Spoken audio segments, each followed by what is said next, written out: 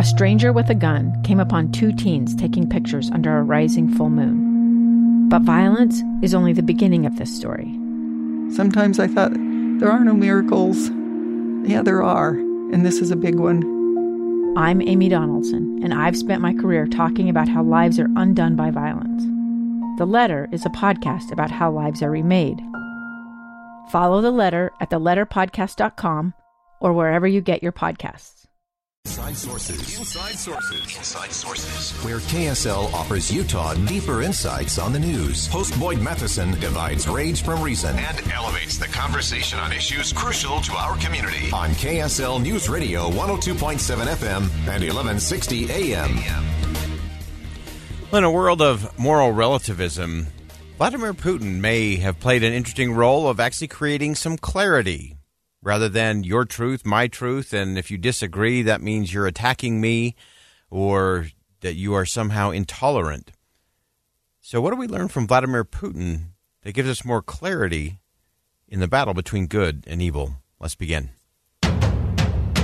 Think you know the news of the day? Think again. Well, there's a lot of interesting lessons to learn from Vladimir Putin and President Zelensky of Ukraine as the war continues to move forward.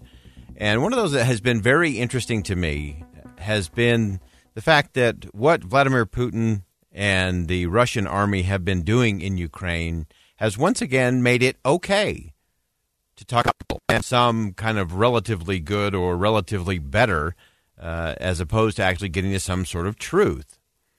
Because far too often we're so worried about being liked and accepted and appearing to be tolerant and open that we abandon truth in so many different ways. And so Vladimir Putin has actually made it okay because you can call that evil, and there's no question about it. And we know what that looks like. The question is more, why are we so unwilling to have that conversation in so many other areas? Because you can actually have a conversation without going all the way to some sort of moral relativism. If you're willing to disagree differently and better, and to have a different kind of conversation, rather than just demonizing someone or to say someone is intolerant or attacking you because they disagree with your position. Now, I want to get into some really interesting components to all of this. Of course, the world was surprised by Putin's decision to invade Ukraine, to bomb civilians, and a lot of the atrocities that we have seen. There are others who saw the signs of evil, who understood Vladimir Putin for who he was, and saw those warning signs evolve over decades. Not days, not months, not weeks, but decades. And that was the case for Garry Kasparov, of course, world champion chess player, born in the Soviet Union.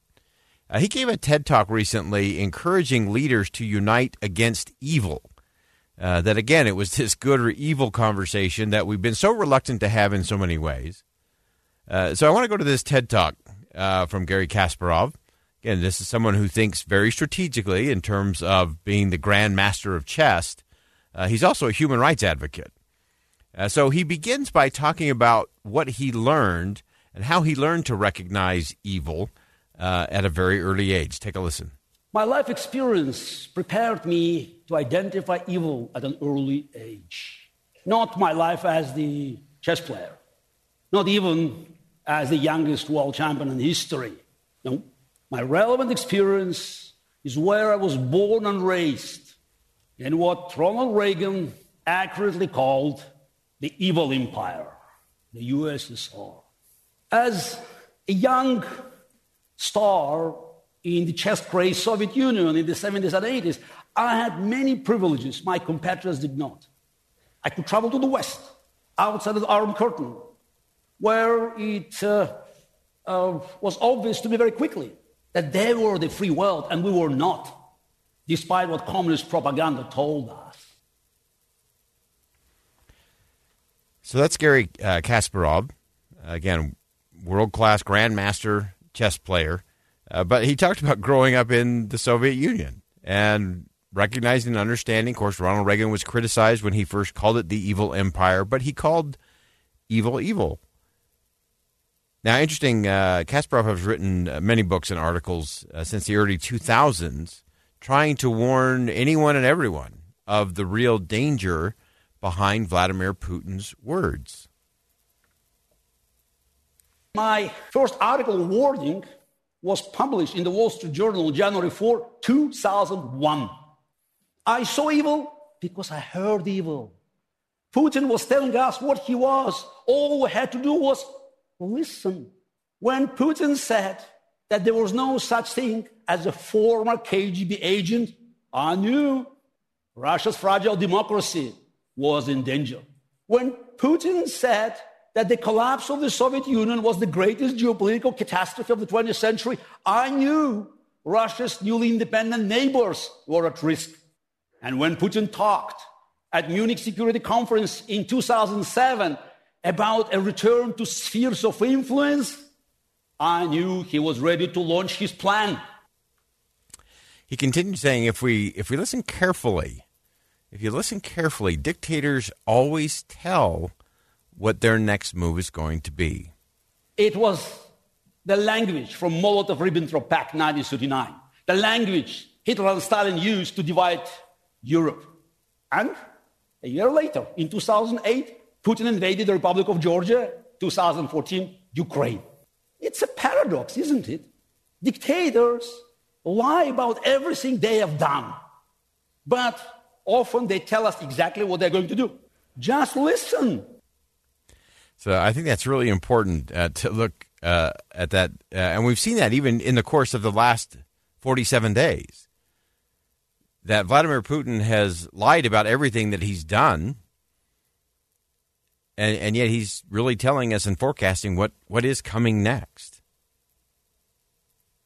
Now, this was an interesting lesson from Kasparov. Again, this is someone who's looking at chessboards all the time, who understands what that strategy means and how to anticipate.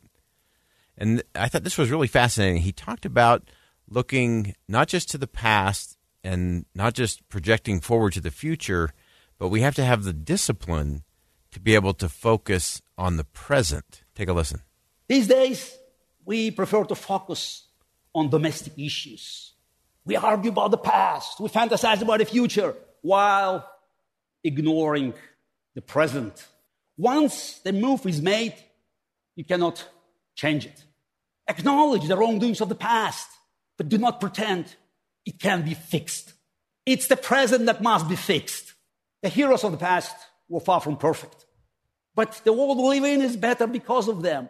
We too cannot be perfect, but we must always try to be better. As a chess player, I know that strategy is the future impact of present decisions. However grand our plans are for 2, 5, even 10 moves ahead, it's the move that we make now that determines that future. So again, it's that future and present. So you can have your grand strategy for 10 moves out, but it's the present decisions that matter. If you don't execute the present decisions, it doesn't matter what you think 10 moves ahead are going to be. It's not going to happen. And again, whether you're looking at the way Vladimir Putin is trying to expand his empire and his control, or whether you look at the way a business is being run, you have to be able to get to the present decisions. And then finally, Garry Kasparov ends this speech by saying some things really are just as simple as black and white. This is not chess. This is not a battle between opposite colors, but of opposite values. Freedom, life, and love versus tyranny, death, and hatred. This is not chess.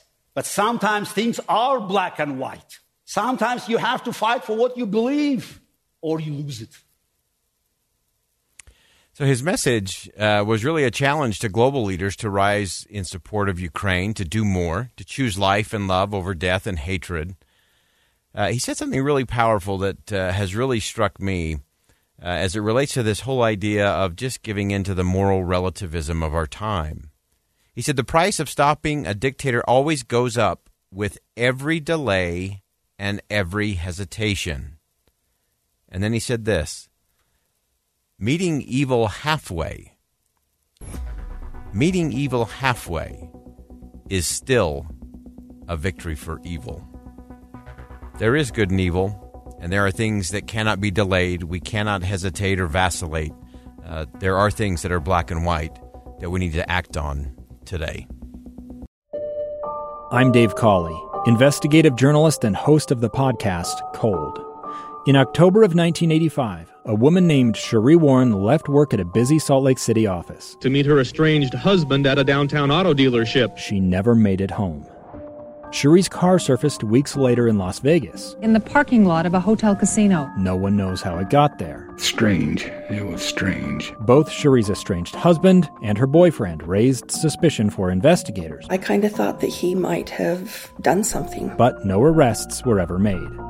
In Cold Season 3, we dig into double lives, make new connections in the case, and examine the difficulty raised by reasonable doubt. We want answers just as much as anyone else. They have creeps like that now too, so nothing's changed. That's the new Cold Season 3, The Search for Sheree, now available anywhere you get your podcasts.